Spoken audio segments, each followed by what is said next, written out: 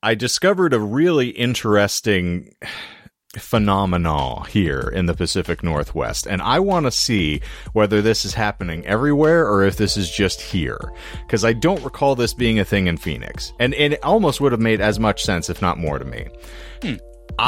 In my apartment complex, initially is where I saw this, where I will walk by and there will be just 5 to 7 people within the course of 50 cars, all just sitting in their car with the car on, bumping music, like watching videos on their infotainment screen, or having very loud phone calls. Like, there is some cat who sits out here just having calls in his car, and when you hear the other person speaking back to them, it shakes the ground. It's like a fucking Tyrannosaurus Rex is doing a Skype call with this motherfucker in their car.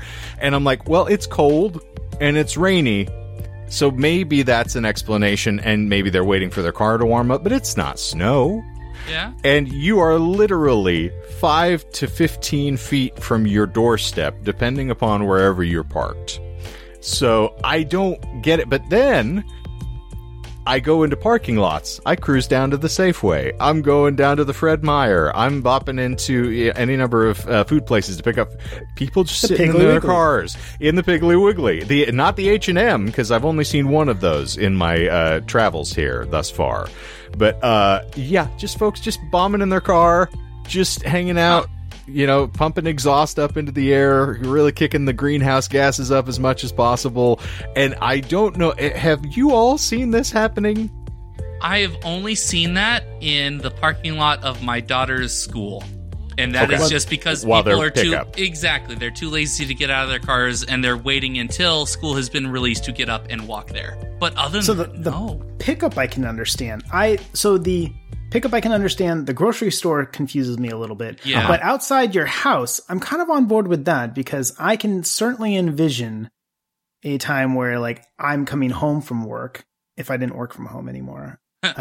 And before going in, I just need that 5, 10, 15 minutes to myself to, like, decompress, because I've been at the office or whatever. I've, worked my shift, and now I'm about to go in there with the 18-month-old and, the family and all that. And it's like, maybe I just need that 10 or 15 minutes to zone out, have some music or whatever. Yeah. So I can kind of see, like, just that little, like, woosah moment. All right. To give further context, I also have seen people who sat there I tracked one because it's a younger lady.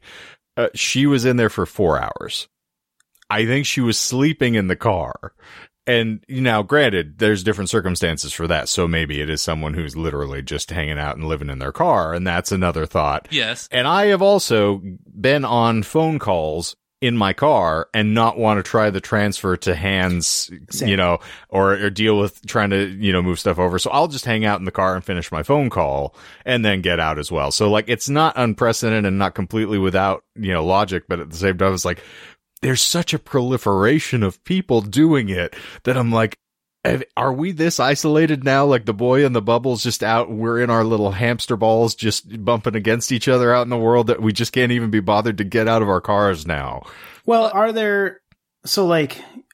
spent a long time in Texas, and even now still in Virginia, so both kind of more conservative states. Mm-hmm. Is there still, like, mask mandates and whatnot out there for the Pacific North? I mean, it's the Pacific Northwest. So most of the places I've seen, it's like they suggest we would politely ask, or, don't give anybody. The best one is at the library that Melissa works at, where it is saying, it's like, please don't harangue anybody else for their choices. It's like, we're all adults here, and if someone chooses to still wear a mask, like, don't accost somebody because they're trying to be courteous. Well, I was thinking if there was, like, a mandate or something, maybe that's also part of it, of like, I don't want to go in with regards to the grocery stores. Let me finish. Fair. Let me finish doing what I'm doing before I go in and buy the groceries. So I was thinking maybe that tied in with it some. Like the Fred Meyer I went to the other day, once I finally got my car back, there's another story. Like the two people next to me, I pulled into a parking spot, both people on either side of me, just hanging in the car. One had his feet on the dash, like, kicked up, like he was, like, taking a small 5-minute vacation in the front seat of the car, and the lady next to me was, like, on the verge of sleeping. Now, this is something I have to ask, like, for both of you and your cars, are your seats comfortable? Like where you would rather sit in that car as opposed to moving the 10, 15 feet inside to sit in a comfortable couch, comfortable chair? Like, because my car isn't. You answered your own question because you said, sitting versus moving, and I was like, you lost me at moving. Moving 15 feet to your beautifully sculpted for your ass chair, as opposed to the chair that is filled with dust or something to that effect. So I'm gonna circle back to what I mentioned earlier. So in my car, I've got my heated seats, I've got my AC, I've got my music, and it's got the nice little ass groove and stuff, right? So yes, my couch is comfortable as well, but in my car, I don't have anybody climbing over me. I don't have anybody screaming for Miss Rachel to be put on YouTube. I forgot I did have a counterpoint to yours, and I was going to say that the alcoholic in me is saying, well, that's what bars are for on the way home from work, but that's neither here nor there.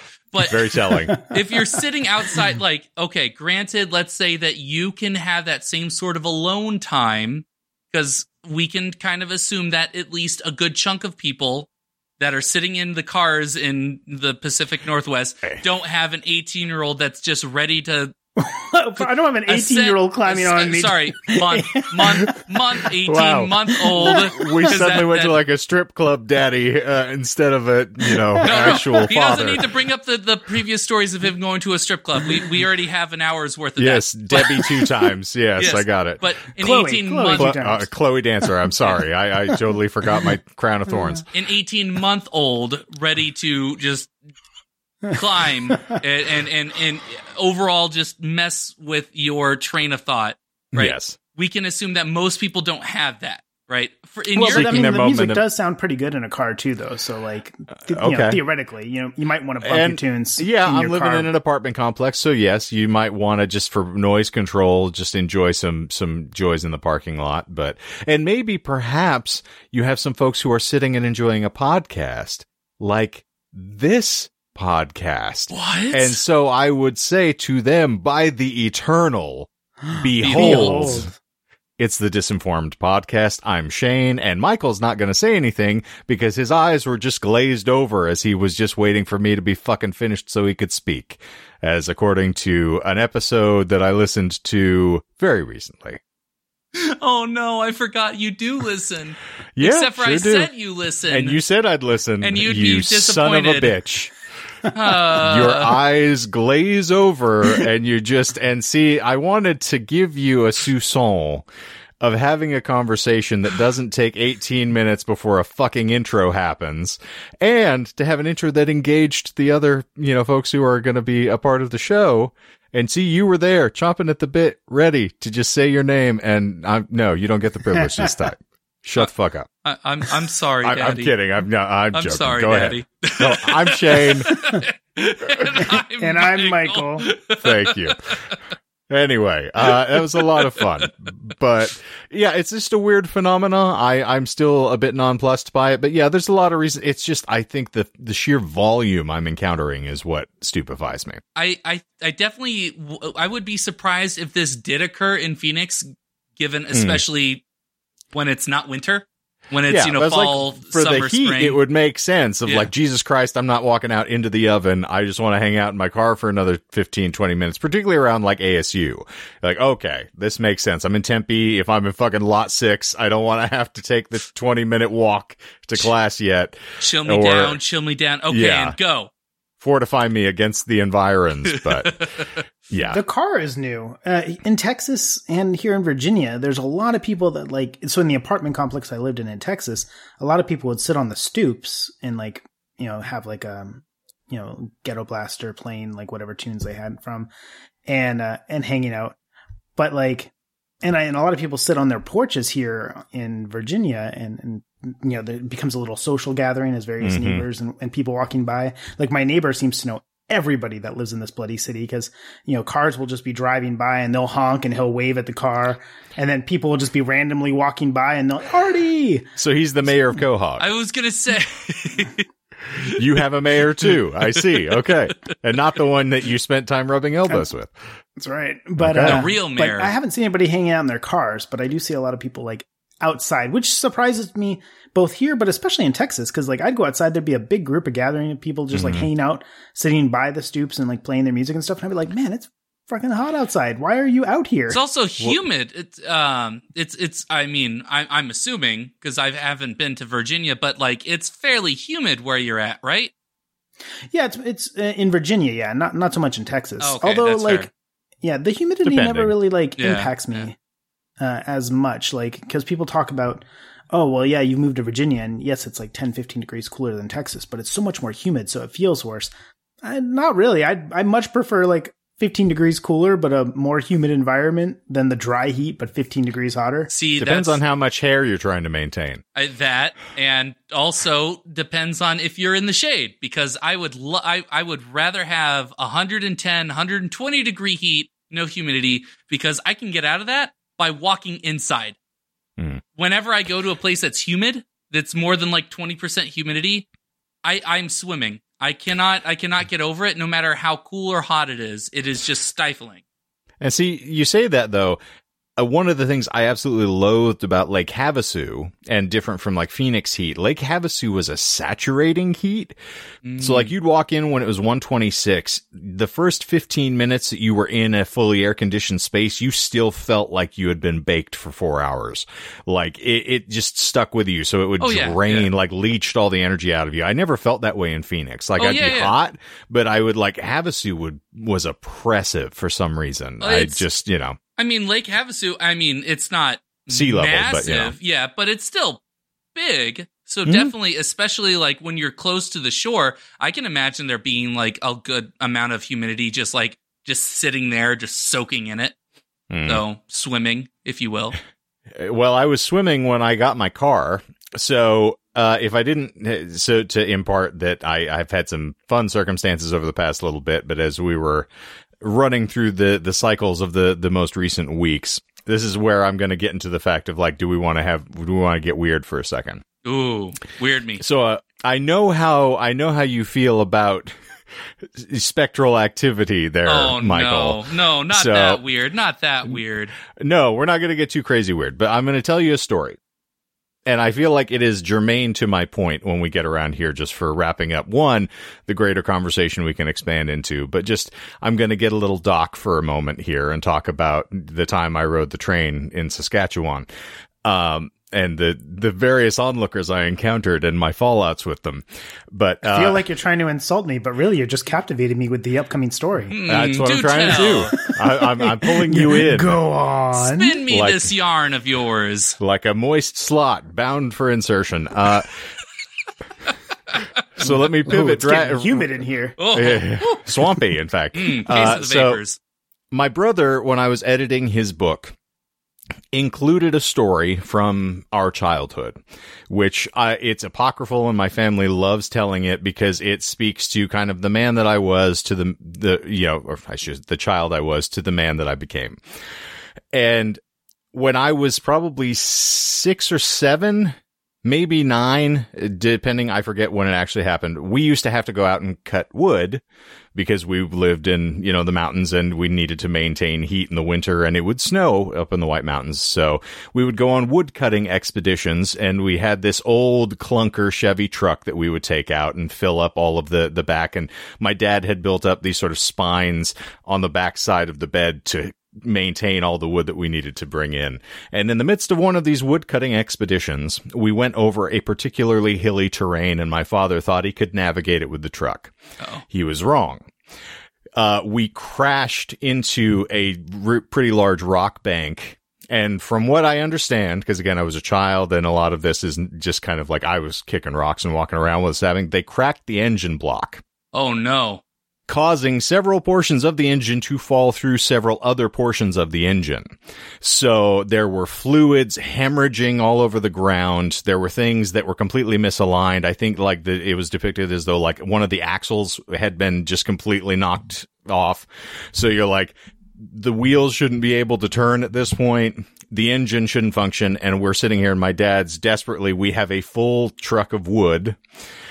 He's trying to get the engine to turn over and function. And we are probably 4 or 5 miles outside of town at this point. So a good hike. Yeah, it would have been hell. Now, I'm 1, a chubby kid, and 2, lazy as all hell. So when we get to the point that my dad's finally like, I don't think the truck is going to work. Like, we're going to have to pack things up. We've tried the paddles. She's not coming back. We're going to have to walk home. And then it was like, well, I don't want to walk. I was having a panic attack. And so my dad's like, well, I'll walk to the road, see if I can get somebody to come pick us up and then take us into town. And so from a child's recollection, I remember getting into the cab of the truck and praying that the truck would start. Now, this is a child, and this is the ardent faith of somebody who has not had life beat that out of them yet. So, and my brother told the story because it is baffling for him, who was a teenager at the time, because my brother's 5 years older than I am. He knew what was going on in that truck. Like, he was well aware that the fact that that thing should not function at all. So I finished my prayer, I got out of the truck, and I told my dad, try it one more time. So my dad, to shut me up more than anything, got into the truck. The thing started up. That truck ran from that moment until we got 5 miles into town, into our driveway. The second we crossed the threshold of our driveway, the truck died. Rolled to a stop. They're like, thank you, Jesus. Sweet baby Jesus. And to me, as a child, like, that was a really it gives me goosebumps thinking about it, because there is no rational explanation that I have found in the intervening time frame as to how that happened. Now, circumstantial evidence, or more than anything, because obviously the only thing I can point to as a kid who was there was just, obviously, it's my prayers what pushed that thing over. I mean, that was my brother's contention in the book. But as an adult, I always looked at that story with a cringe, because I hated the fact that, one, I'm not someone who fancies myself as religious. And one, like, that's the first thing that I will put forth as like let's put a stool here. Secondarily, like, it's circumstantial. There's so many other things that could have happened. And the sheer hubris of it, if that's your belief, because it's so Jesus and God, they're up there and they're like, man, we got kids dying and starving and like flies in children's eyes Shane, in Africa. Yeah. Did you hear Shane though? He doesn't want to exercise. He doesn't want to walk the 4 miles back. I got you. There's a white kid in peril. Please, let's stop the world. There's fighting. I mean, it was probably like 96. There's fighting in Somalia, but no. Let's let this kid not have to walk home. So yes, like, all of these things, it's fraught with peril to discuss this story. So, cut to, we take Maisie to the vet.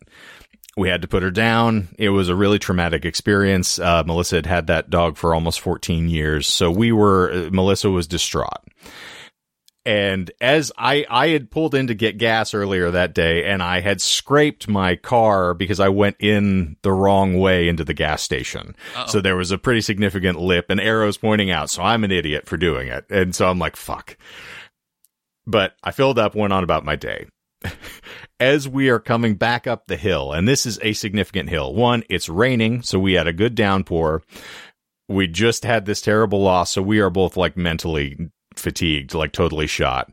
Melissa had just worked a full day of work and then came home to that, and it was a traumatic situation to get her to the vet. I'm not going to discuss that because we don't need to run that through, because I will go to pieces. I have cried on this podcast. It's not unprecedented. It is known. We're coming up the hill, and I look down at my instrument panel, and my check engine light's on. Now I'm going, okay. And just Jesus, to show, take the wheel. You joke, but just to show how ingrained certain things are in our formulative functions, I just said, please, the phrase left my mind, please God, just let me get to the fucking apartment. Like, I do not want to have my wife walking home uphill in the rain after our dog just died and we had to watch it. Like, I'm not prepared for this right now. Like, I can just, anything else is like, just please let me get this thing home. And it was shuddering a little as I went up the hill. And as I've said before, like, there's 30-degree inclines where we're around. So everything leads up to, we're on a hilltop. And we got to a pretty significant arc, and I'm like, this is the point where I just want to get past here. And it shuddered a little at the stop sign, and I'm like, oh, God, here we go. And then it held, and we made it up, and I'm like, okay, waiting for it. Got down through a little more of the general residential area, and then made it through the other stop sign, turned into our apartment complex, and I shit you not, we got in front of our apartment, and my car died. Immediately stopped like dead. And in my head, I went, I am going to be the newly reformed reverend of automotive peril. If you are broken down on the side of the interstate, put your hand on the stereo, and through this, like the medium of the podcast, I will revive your automobile through the power of my, association with the Detroit muscle car god. Gene Simmons and I will be able to conjure your car up from death. And then to Michael's point, like to Doc's point, the hubris of all of this is I'm just laughing in my head. I'm going like, this is fucking weird. And it died 3 times in the parking lot while I was trying to put it into a spot. Like, it just kept stalling out and stalling out and stalling out. I was like, I am so elated that this didn't happen on the road. And then I start thinking about it, and this is like a joke Melissa and I have had for a while, and I realize I'm talking for a very long time, which is why I said I was getting into doc mode here. So I beg your condolences that I'm not letting anybody else talk. Sorry. But in the course of all this, in my secret heart, when Melissa and I have had these conversations, and I realize I railed a lot against organized religion on this show, but I don't think I've ever discussed, I would fancy myself more an agnostic than anything, because there's a pinhole of doubt that I cannot fathom how everything that has happened in the formulation of this universe, and here for physics with Mike, as we're getting into this, why ghosts to me are not completely outside their own possibility, because I don't empirically know. I don't have the hubris to believe that I can grasp the workings of the cosmos just from that Jesus will take the wheel for you. Yes, and that's, it's a fun sort of like interlude to get me into this point, was what I was thinking about as I was going through all of this, where I was like, it's so funny that my brain in that moment of peril, it did exactly what, the atheist's prayer of like, just, God, get me out of this and everything will be better. But it was just, in my head, I was joking, but it just mentally, I was not fortified at that point for that car to break down. And luck, sheer dumb, circuitous luck got me from that point to the exact point that I needed to get to. And I wonder how many people, would see that as an indication of God's intervention in our own life, or someone who would look at it and say, what a strange confluence of events this is, but who that could then persuade into saying, see, this is where, he touches you in your daily life.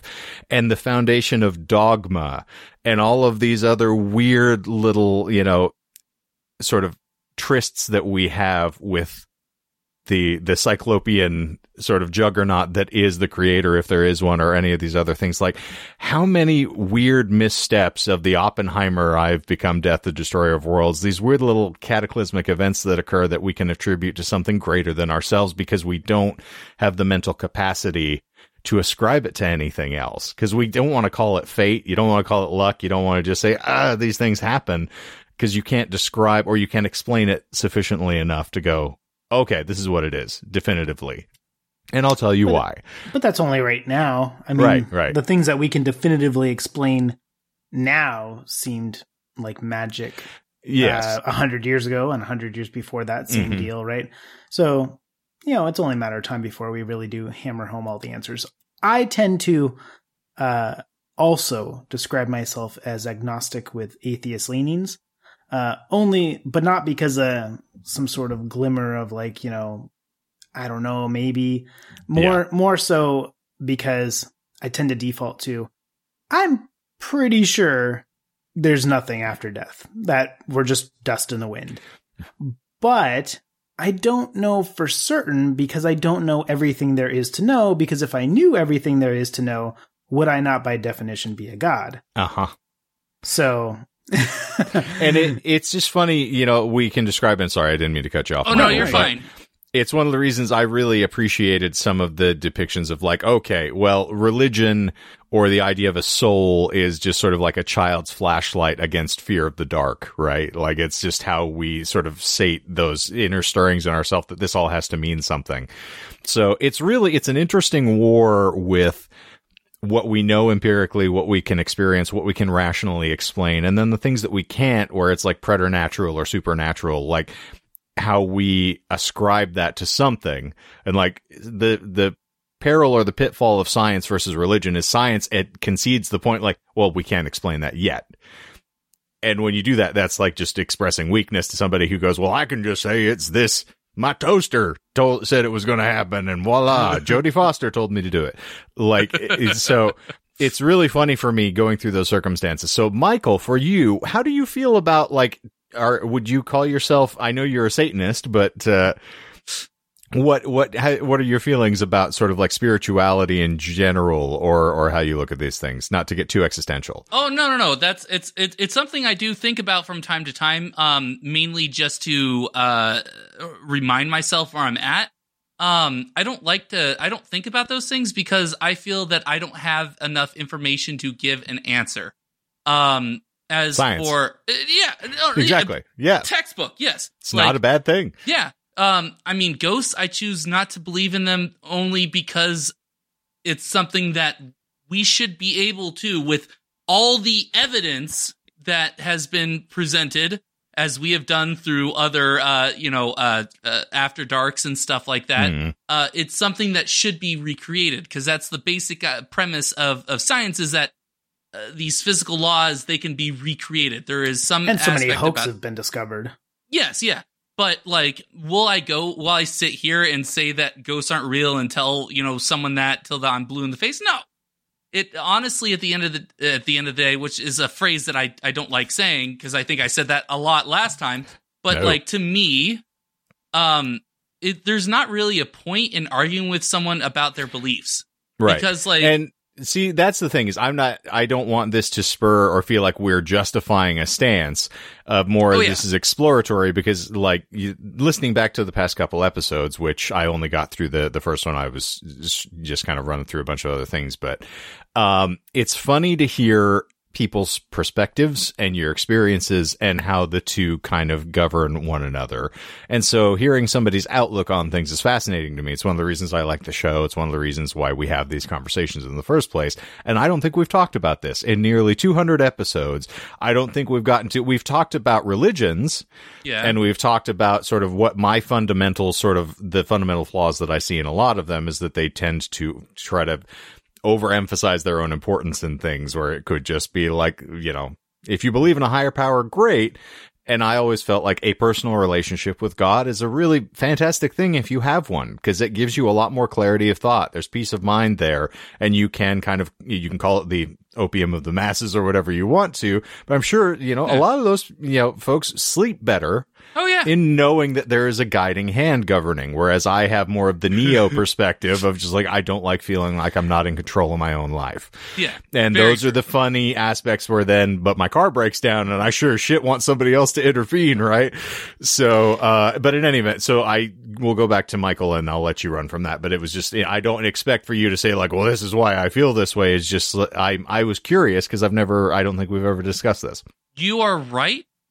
We have not, honestly, I did not really take you as agnostic. I mean, like, if I were to sit and pour over the close to 200 episodes, like a lore master of our podcast could probably say, well, actually, in these 5 episodes, he alluded to it, but like, I don't think you've ever outright like said definitively that is your stance. But I mean, like,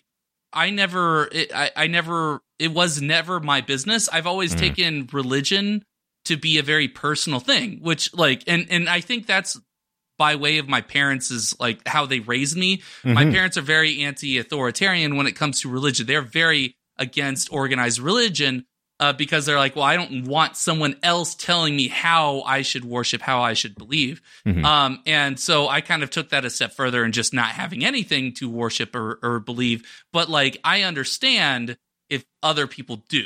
And I'm not going to sit here and be like, well, you know, here's the 10 reasons why you're wrong. Like, I was never, was it the phrase that I heard in college, a militant atheist? Yes. I was never one of those people that's like, well, I believe this way, and now I need to convert you to that. Because, like, that word, I convert, is very reminiscent. It's triggering. Yeah. Yes, exactly. Like, convert. Like, because that's, if you believe in that, like, as long as you're not trying to tell me that what I'm doing is wrong, I don't do what that's the problem, though, is that a lot of religion is doing that. Which is true. Not necessarily what you're doing, but what other people are doing as well. Which is very true. So, so that's where I've never been a militant atheist, just because I think, and this isn't to step on people's toes, but I think that religious people lack some critical thinking skills. Yes.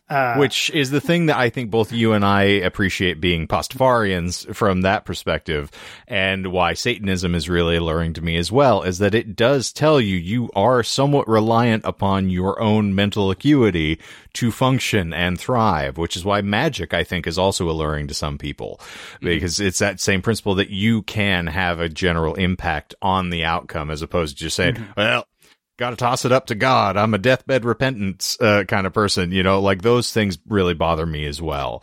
And that's why I don't bother with in terms of converting anybody, because to me, it's, you know, you're just pissing into the wind, because you're not actually going to succeed on it. So you're really just wasting your own breath.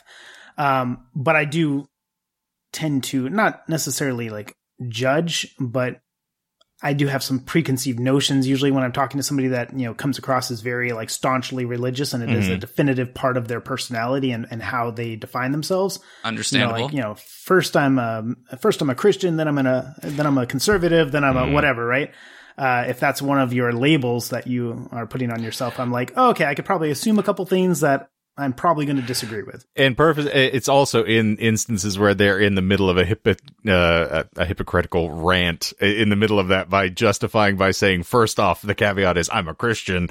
How dare you say that? I was like, oh, okay. Yeah, like, I'm not a racist, but. Yeah, exactly. Yeah. But, so it's an interesting sort of like spool to get around to how I finished up the end of this voyage was, my car, I had to take it to a shop that was relatively close, but it's about a mile away from my apartment, which it's uphill walking, and I would drop it off. And because of COVID, they do not allow folks to be in the shop, funnily enough. So as I said previously, there were no restrictions. This shop in particular was just like, yeah, we don't allow folks to stay. So, and I'm like, I'm that cheap bastard who is like, I'm not calling an Uber. I'm just going to walk home. Yeah, it's a mile. It's not terrible. Yeah, it's a mile. It's not bad. Total downpour both times. No. And so as I was walking in the rain both ways, and I'm just laughing at myself. I was like, yep, this is what you get for being cheap, asshole. And then I got it back, took it home. It died again when I got to the apartment complex. It was fine all the way back. Got into the parking lot, died on me right in the same spot. And I'm like, okay, so either the devil has taken over this segment of ground, or there's just something about this. So then I had to take it back in, get it worked on again. And all of this goes to finally saying the funniest circumstance is all the other work that they did. They're like, oh, everything should be fine now. Wasn't. They discovered upon the second look through that under one of my solenoids, human hair had gotten attached to one of the prongs, and so it was not able to make a full connection. And so that was what was causing it to stall out. And this is, you know, I have had that through the entire trek of the, 1,200 miles to get from Arizona to Oregon. I drove with that like that. Had no problems whatsoever. Got 3 months into living up here before that finally reared its ugly head. So really weird, just like the nonsense that happens just, despite itself, where you go, God's giving you a sign. Not even that. It's more, it was a funny joke to get through the whole nonsense to lead into a grander conversation. But I just was like, all of that is the separation of several human hairs goes from something functioning perfectly to it going completely off the rails. And just that, if there's a metaphor in there somewhere, but our lives are held in the balance by the separation of, a couple but for hairs. The grace of God. Exactly. So it was an interesting set of circumstances to finally get around to. That is why I did not feel like recording shows, because I had been running through all that. My Achilles was giving me problems. I'm an old man falling to pieces, walking through the rain, just scouring through scores of things in the Salvation Army just to pass the time. So it's I don't want to walk home in the rain again. And then oh, fuck it. I can't look at this swath of Dean Koontz books for any longer than I have already. But so there you go. That was our age of spiritual machines. I'm definitely with you. I have often thought about the, not necessarily hair, but the inches in which can change things so drastically. I think I've referenced previously, maybe not, but in September of 2019, I got in a car accident, and I was at a stop sign, and I was going to make a right, and a truck was slowing down to turn in, and so what I should have done was, of course, wait for the truck to do its turn, ensure everything was clear, and turn out. But I saw the truck was, had his blinker on, was slowing, and he was going to turn into the street that I was on, so I thought, perfect, I'm safe. And a Mustang that was zooming behind the truck didn't want to wait for the truck, so just quickly zoomed around the truck, which, of course, it's my fault because technically they had the right of way, right? Because I'm the one turning out. They were in traffic, right? Yeah. But, I didn't expect the car to come just zooming around the truck. And so you were hoping for common courtesy. Yeah. And so it hit me in my little Nissan Versa hatchback and totaled my car. Just like a tin can. And if it had been about 11 inches further, if I had just moved out 11 inches further into the turn, which is just a fraction of a second, right? Just a slight bit on the pedal, then I would have died. I would have been dead. Cause the entire front of my car was just toast, and it stopped right around where my car door was. And so my whole car spins around, and the front's just a garbled mess. And I stumble out, and my ribs hurt from the jolt of the seatbelt, but I'm able to walk out fine. And even the Mustang guy, his car was perfectly or his car was messed, but he was perfectly fine. And he gets out and he's like, "Are you okay?" And like I said, if that 11 inches more, just a fraction of a second longer when I had turned out, I'd be dead. But because I didn't, and that 11 inches was there, I'm just oh yeah, no, the only thing that hurts is my pride. and so it's just that I have often reflected on that, just because it all happened so quickly. Because I'm looking, cars, the truck's about to turn. I look over to make sure nobody's, coming, going to step into the crosswalk. And then I turn out, and as I look back over, I just see the flash of red. And it's wow. Yeah, it just is so surreal, because I'm it happened so quickly that there was no time for me to prep or do anything. Could have died, but the proverbial blink of an eye, as it were. Exactly. And so I have often reflected since then of just how quickly things can turn. Yeah. And then you immediately went online, went onto YouTube, and watched the music video for POD. See, you go alive. You go that way, and I was chuckling because in the midst of his harrowing circumstances, I went to the hero's reference of Nissan Versa. So yes. So thank you for that. That was a nice pop. But yeah, it's so weird to then contemplate, how fragile we are. And then this grand galactic sense of self was one of the reasons why I love True Detective. I think the sort of nihilistic Rusting Cole sort of soliloquizing about the fact that, here we are these weird sentient, globs of meat walking around with this grand self-imposed sense of grandiosity. Everything means something. It's all for me, right? And my story is perfectly indicative of that, of just say, well, obviously the cosmos stopped because my car needed to make it another, 800 and 900 yards. But it's so silly to, give yourself that air of importance that oh, well, obviously this is all for me, right? It's just, and so more often than not, I always look at things as it's just the grand confluence of events, and certain particles move a certain way at a certain time. Well, see, it's interesting that you say that, because I thought very much that same thing earlier when you said that you're sure that the religious folks sleep better at night. Because I thought to myself, I would think it's the opposite. Because if I thought that I've been created by God and he has some sort of plan for me, and, you know, and then I'm thinking like, well, what's his plan? Why did he put me here? And then also I'm thinking like, why does God let certain things happen and not other things? Right. And why? And whereas me, I'm just like, none of this matters. We're here until we're not. Okay. And so be it. And so it's like, otherwise you're on a runaway train, essentially. Yeah. It's like, I would feel like the nihilistic attitude is not pessimistic, of course, but I feel like that would allow you to sleep better at night, because it doesn't matter if you have a bad day, because none of this really matters in the end. Well, so like approaching it with the optimistic nihilism, which is the optimistic part is the most is the best way to, you know, help yourself sleep at night. But you not hope a lot of for people, the best, expect the worst.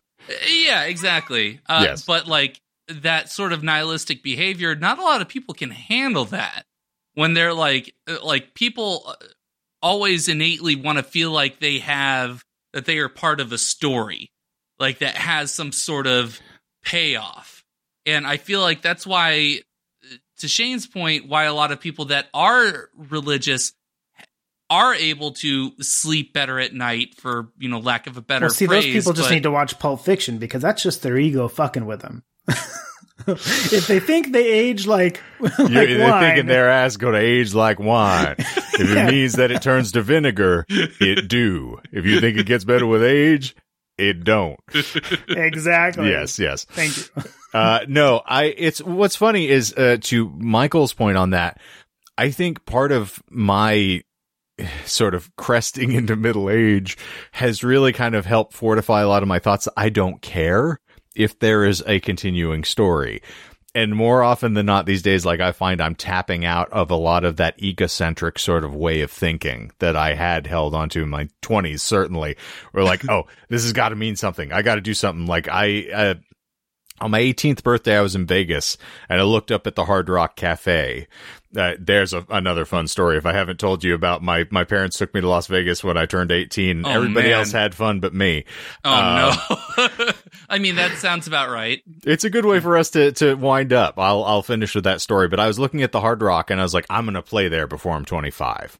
Like, that is the goal. I did not make that. I didn't clear that at all. I've played venues that were much bigger and had far greater importance, and I've done things that, to my barometer, were a lot greater accomplishments. But then I look back at it as like, well, see, but you failed on the thing that you set in front of yourself. And I'm like, so when you look at life, I feel like if you just, so many people keep moving the goalposts on themselves, right? Like, if I missed, like, oh, well, I wasn't supposed to do that anyway. Or if you make it as like, okay, well, here's, I have to go another step afield and another step further and another step further. And not to tell your story, Doc, but as like, you've endured some pretty harrowing circumstances to then get where you are now. And to have your perspective on a lot of things, I find very uplifting and enlightening. And I appreciate a lot of that, which is why these days I'm more comforted by the concept of coming on here and just having a conversation and chatting, because it's so funny what we discover about one another in the course of having these exchanges, versus feeling like I got to come in with an agenda, we got to have, you know, a topic, and we need to be able to be the format of the show. Is like, this is a lot more fun for me to just sit, pick each other's brains. And, you know, the disinformation this week is whether or not you feel like, you know, you can believe in God and hate religion, or if you can hope for something to intercede, as opposed to saying like, I don't just want to succumb to the dirt and become worm food, but I don't care one way or the other. It's just, for me, to put the final cap on my perspective is, I just, at this point, do not have the self-assurance to say, I know everything. And I can say with surety, there's no God. Or I can say with surety, oh, there's absolutely a God. It's like, I'm open to experiences. So, you know, come whatever may, if an apparition appears in front of me, like 10 feet from my face, I'm not going to go, the ghost of Christmas future. Exactly. I'm not going to just turn it and go like, oh, this can't be possible, because, you know, physics teaches us. Like, I'm more of just, I'm going to roll with the punches and I'm going to see what happens. But you were saying something, Doc. Oh, no, I was going to agree with you. It's because I have these, so quick little recap here. As you guys have known, like, I did a bunch of work in the backyard. I've got it like a nice little patio set up for myself. and the family. And so during the daytime, Cordelia, when she's kind of fussy and wants to nap, we'll just go outside and I'll pace around outside in the sun with her, and then she'll pass out on my shoulder. And so while I'm doing that with her, I'm just kind of walking outside, getting the fresh air, and just kind of lost in my own thoughts, right? Because I'm just trying to get her to sleep, so I have nothing else to do but think. And it's during those times that, like the other day, I was kind of lost in my own thoughts regarding the moving goalpost that you just mentioned, because, you know, for so long, in my younger days, you know, I had all these plans of like, I want to get the bachelor's degree, and then I want to do this as a career, and I want to, you know, get engaged by the time I'm 24, get engaged early, married by the time I'm 24, have kids by 26, etc. Right. And do all these plans.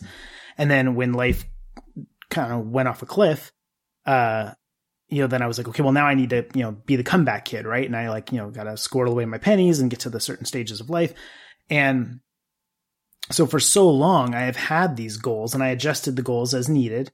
But then, you know, what's the highest you can get for education? Okay, well, you get your doctorate. Okay, well, I've got that. And then what are we supposed to do, quote unquote, for the American dream, right? Well, you're supposed to, like, you know, own a house and have a family, right? And a lift in the world championship, baby. Yeah. Different American dream, sorry. Yeah. But it's like, so I got a house, I have the doctorate, I've got the family. And so it's like, and for so long, these were goals that I was chasing. And so it's, you know, it gave you that drive and that, you know, like, oh, once I get there, things will feel different, right? Mm-hmm. Like, you know, once I hit that goal. And then now I'm here and it's like, well, no, it's the same as ever. Like, you know, life doesn't change. And so I think, to your point about people shifting the goalpost, I think that's a large part of the problem. Is I think that people just need to get comfortable in their own skin and where they're at now, because rather than saying, okay, well, what's next? What's the next goal I conquer? Instead, I'm just like, man, I just want to crack a bottle of wine. Like yesterday, I opened a bottle of wine. I just bought a grill. So I bought some steaks, tossed the steaks on the grill. It was my first time grilling steaks, like outside, because I've never had a grill and stuff. Yeah. So I was just like, man, I got this badass grill. I got steaks cooking on it. I made homemade jalapeno poppers. Hadn't done that before. Ooh. Yeah. And so I got those on the grill. I'm sitting outside. I bought like a portable speaker, a big giant thing that connects to another one. So I got it on either side of the patio there. So I'm like playing the doors, drinking my wine, cooking the steaks and jalapeno poppers. And I'm like, what other goals do I need to chase? This is awesome. I just need good food, good wine, good music, and, you know, call it a day. The only thing you carry into the ground with you are your experiences, my friend. And that, yeah, it's something I definitely am starting to emphasize and cherish a lot as I start to kind of change my perspective on reality going forward. Is, yeah, it's very much similar. Just like, hey, I'm having a great meal. I'm enjoying my wife's company. I'm having a great conversation with my friends where we can sit and peel open the, you know, onions that are our brains and sort of get to the gray meat of the matter. And I think that's fantastic. So, and now Michael's off to chase his aspirations and split the atom. I just want to graduate. That's all I want. Want to get to that goalpost. That's my only goalpost. And like beyond that, I've graduated. That's more than I could say. All right. Check the box. Yeah. Yes. Well, speaking of perspectives, have you guys ever seen the film Gaslight? The Gaslighting or Gaslight? Are you gaslighting me on the movie Gaslight? Are you telling me I should see it? Well, I'm saying it doesn't exist. Yes, exactly. Yes. Well, so it's like a 1942 film and then was remade in 44. I saw the 44 version. It came, you know, only 2 years later. I saw the 44 version just the other night. How fucking old are you? He saw it when it was in theaters. So only 2 years later. I had just escaped the Nazis, and I thought, you know, fuck it, I'm gonna go watch a movie. I'm gonna watch a talkie. I heard about them. They're pretty cool. They're pretty new. I like it when the lights go down. It's just me and my ghosts. I was going to say you guys are film buffs, but not so much Michael. But Shane, you like it. I do enjoy cinema from time to time, but as we've proven, apparently, I don't like the right cinema, and that's important.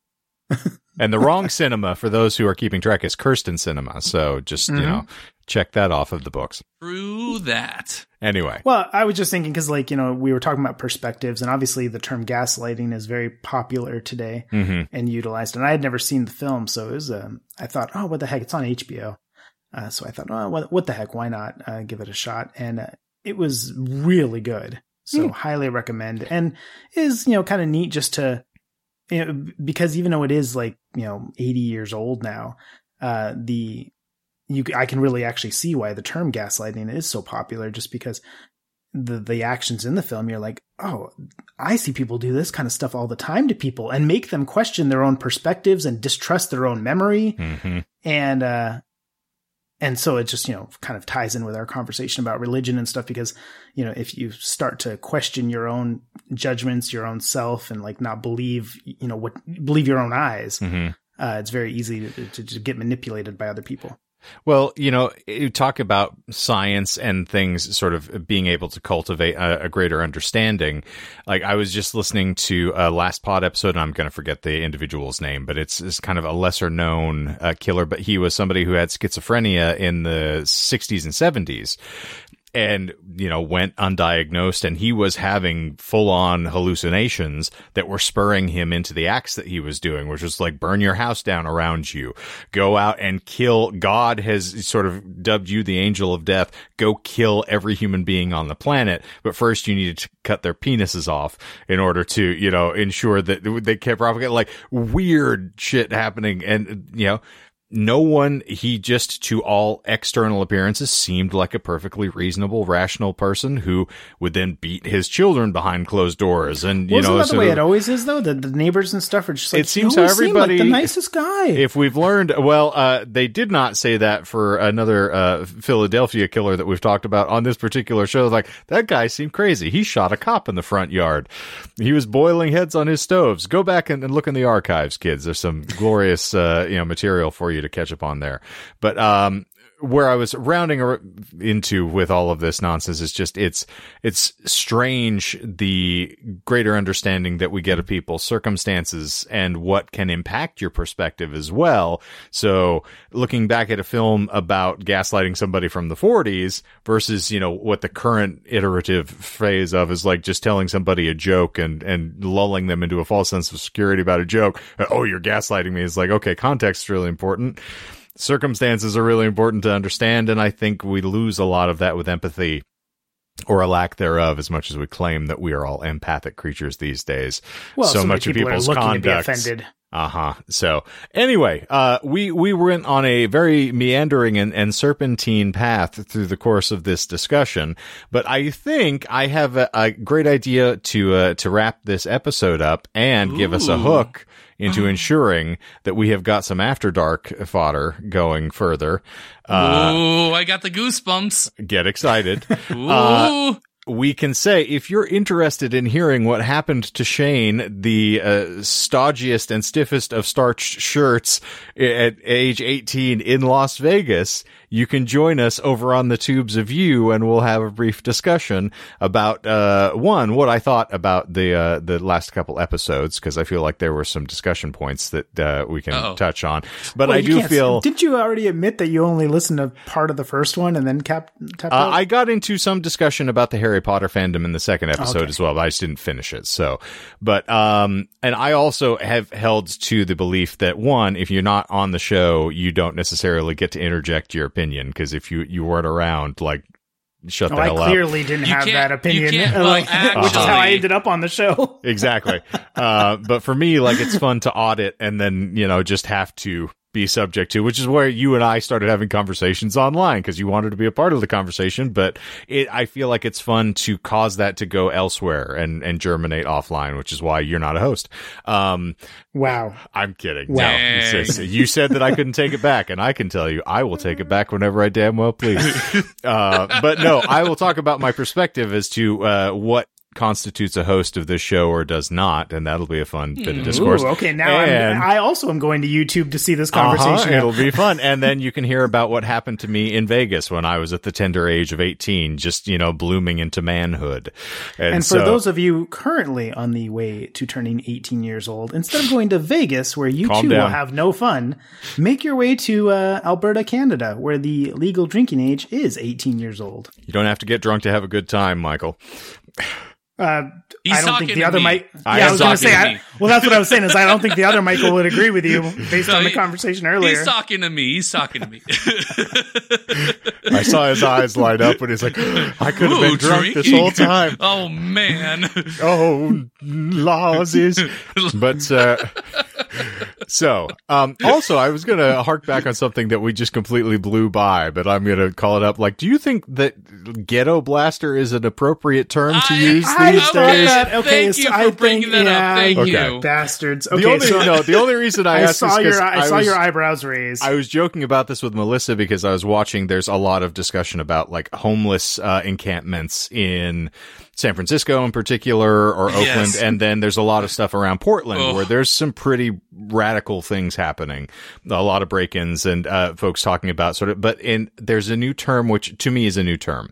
Here's privileged white male again. People experiencing homelessness? They refer to them as the unhoused. Oh, yeah. Interesting. Mm-hmm. I've heard that. I've heard don't call them homeless.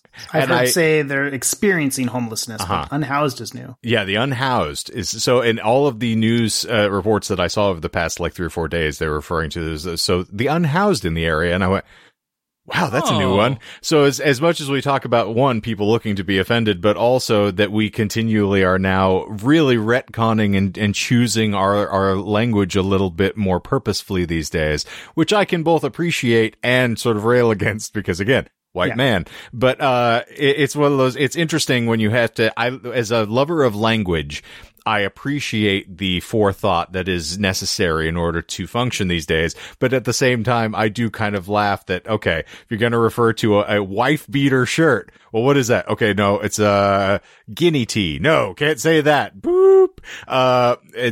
Like, what do you call those things? A tank top. Oh, okay. But, I agree that a wife beater should be retired. I also would say that I should probably remove ghetto blaster from my lexicon. Okay. I would. So I saw your eyebrows raised when I said it, and the moment it left my lips and I saw both of you make a little face, I thought to myself, I should have said stereo. I thought that in my head, and I was like, just keep going. Don't draw attention to it, and the conversation will move on. But I would say that it is just something that, it's what they called it when I was a kid. I know. And here's the funny thing about the guy who is normally trying to be like in the day before, nicer, kinder, gentler Shane came along, the incendiary guy who's just trying to make Michael have to bleep as many things as possible on the episode by using words like guinea, which I shouldn't have said either. So we'll just run any way you want to. But like, I also find that people who are thwarted by language to the fact that like just the word bothers them just in and of itself, and you grasp your pearls and scream like you just saw a rat running across the floor. I'm like, we can go dovetail. This is why I love this show is we start and then we'll never stop. Well, just to touch on what you were saying real quick, so I agree, ghetto blaster should get retired. That's just something that exists from back in the day when I was a kid. I have since removed certain language. Here's the apology coming. Well, like when I was in high school. Yeah, well, when I was in high school, big thing that people would say is like, like let's say you got shortchanged, you'd be like, oh man, you got gypped by the cashier, or oh, you got Jewed by the cashier. And like in retrospect, like at the time you're like 14 years old, you're not associating the term, oh, you got Jewed with like Jewish people and all the negative connotations. You don't think about and stereotypes. It. Well, and so gyp is also that's why I brought it up. Gypsies and stuff. Exactly. Yeah. You don't think about either one of those. And it was only later when I was like, oh, that sounds terrible. And now that I know, we know better, we do better. Yeah. That being said, with regards to the homeless versus unhoused bit, I would rally against that. I was, to me, that is a way of distracting from the actual conversation. People can start to talk, oh, we should refer to them as unhoused because it's not reflective of their feelings if we say they're homeless and stuff. I'm like, they trust me, I know. They have bigger fish to fry. Yeah, exactly. I was like, for those 18 months, I didn't give a shit what you called me. Just feed me. Yeah. I think because I've actually heard that term for a couple of years now, in the podcasts I listen to and stuff like that. And I think the main difference between them is that people can find a home, especially like it doesn't necessarily have to be a shelter of sorts. It can be a home as in like, they are part of the encampment, because there are people that are totally okay with living in these encampments. That's the community. Yeah, because that's the community. That's something that I've been following a lot with the people that have been part of the forest defense in Atlanta, which is the Stop Cop City movement and everything that's going on, which is a big thing that I don't want to talk about right now.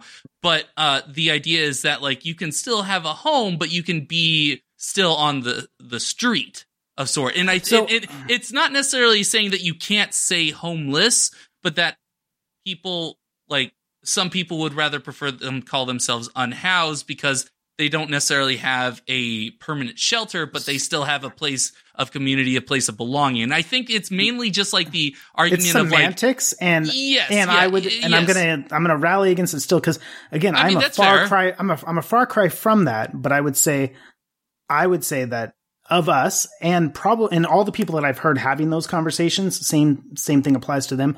Of them, I'm probably a little bit more like knowledgeable of the subject, and at least in my experience, which again, I don't claim to speak on behalf of all people in there, right. But in my experience and the people that I interacted with at the time, we never sat around talking about what would we like to be called. Oh, yeah. I mean, it's not a club. And if somebody was like, Mike, you're homeless, I would never be like, how dare you? I think that's I think that part is like the idea that people would be offended or upset by the use of the term experiencing homelessness or something like that. And that's like the difference. Like to me, it does with all the privilege, it doesn't matter to me so much, but I know some people would prefer the term unhoused because there's still that sense of community. It's if you argue that house is the same thing as a home, or if there is a difference. I think that's the main reason why people would prefer unhoused and not. Right. If you don't see a difference, then it doesn't necessarily Well, if you're matter. going around calling them community-less, then I'd be like, oh, that's kind of harsh. I mean, they got their own community. Fair. And no, that's fair. But yeah.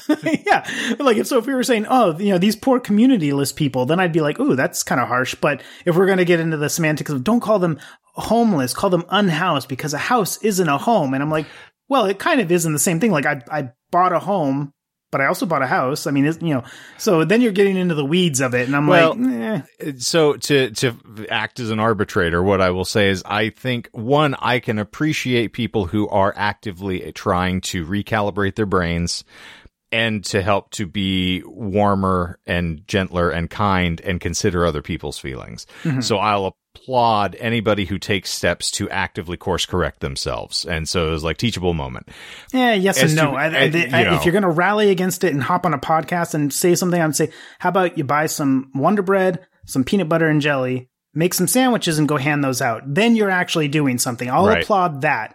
But words are wind. They don't mean anything. But, the sentiment I can appreciate. If we're taking an ethical stance, if you're not, inactivity, yes, is kind of attrition in and of itself. But at the same time, I think like if you're, the first rule of being a doctor here and you being one, first do no harm. I think if that is something we can all adopt, is at least just in our day-to-day life, if I'm not actively trying to step on people's toes, which if you listen to episodes of this show from a year ago is a dramatically different stance, but like trying to be comedically incendiary to get a laugh versus how I actually comport myself out in the world is, that I think if anybody's out there just trying to be decent, I'm not going to harangue somebody for that. But if you are taking somebody to task for not saying, the appropriate term, I do somewhat question what your motivation is for that. And I do agree that cynicism does extend into my own brain. I just don't feel impassioned enough about it to be like, well, let me tell you why you shouldn't use this. I was like, if you're making a step, cool. Yeah. Well, I mean, listen, I'm getting old too. Like I was a millennial homeless or unhoused person. So I thought you were going to say I don't know what the Gen Z unhoused people want to, like maybe the youngins that are without a home right now or without a house or whatever, maybe they would get incensed to being called homeless. Maybe you're talking about like freegans as well, who by rationale willfully take that on themselves, and that is an ethos that they're espousing. So maybe they would get offended. Who knows? To your point, yeah. But we've spooled out another 10 minutes after I said that I was going to cut this thing off. So to keep us within our usual regimented time frame, for all of you who are out there, we thank you for being here as always. We love and appreciate you for listening, and it truly it enriches our lives when you are here and take part and exchange. And that's how Michael got on the show. It's how Jess is here and having conversations with us. So we love and appreciate. And Melanie, my good friend, was clamoring for just a single show where she and Doc talk about Star Trek. So if you look at our Instagram, I would love that, comments. And then we could get people to bump that on their ghetto blast. Oh, cut this. Live long and prosper my ass, apparently. But so I think we appreciate you all being here, and maybe we can make that happen. So Melanie, if you're still running, we'll see what we can do to facilitate that, and then I'll return to my having Star Wars discussions elsewhere. But for those of you who want to catch up with us, yes. There is a link in the show notes that'll take you to all of our relevant or irrelevant socials. You can find us there, including YouTube, where we usually are going to have content. Typically Fridays at 10 a.m. Mountain Time, just to keep you engaged there. But that's our after dark or before dawn, as I'm calling our pre-roll things, and try to keep things entertaining and engrossing. And Michael's trying to get them shorts back active, but folks aren't picking them up anymore. They flopped hard. But we'll see if we can get that improved. So, if you want to hear me talk about Vegas and craziness and what my thoughts were on the last couple of weeks' episode, come join us on YouTube in the upcoming Friday milieu so that we can have fun and enjoy ourselves there. But to wrap things up for the Disinformed podcast this evening, I will steal my old catchphrase to keep it in the more saintly behavior that I was talking about and say that I hope something great happens to you today. And for the Disinformed podcast this week, I'm Shane. And I'm Michael. And zippity zoop, we're out of here. Oh, it was so rewarding when I got to do that last week. I'm sure that you were just creaming your jeans.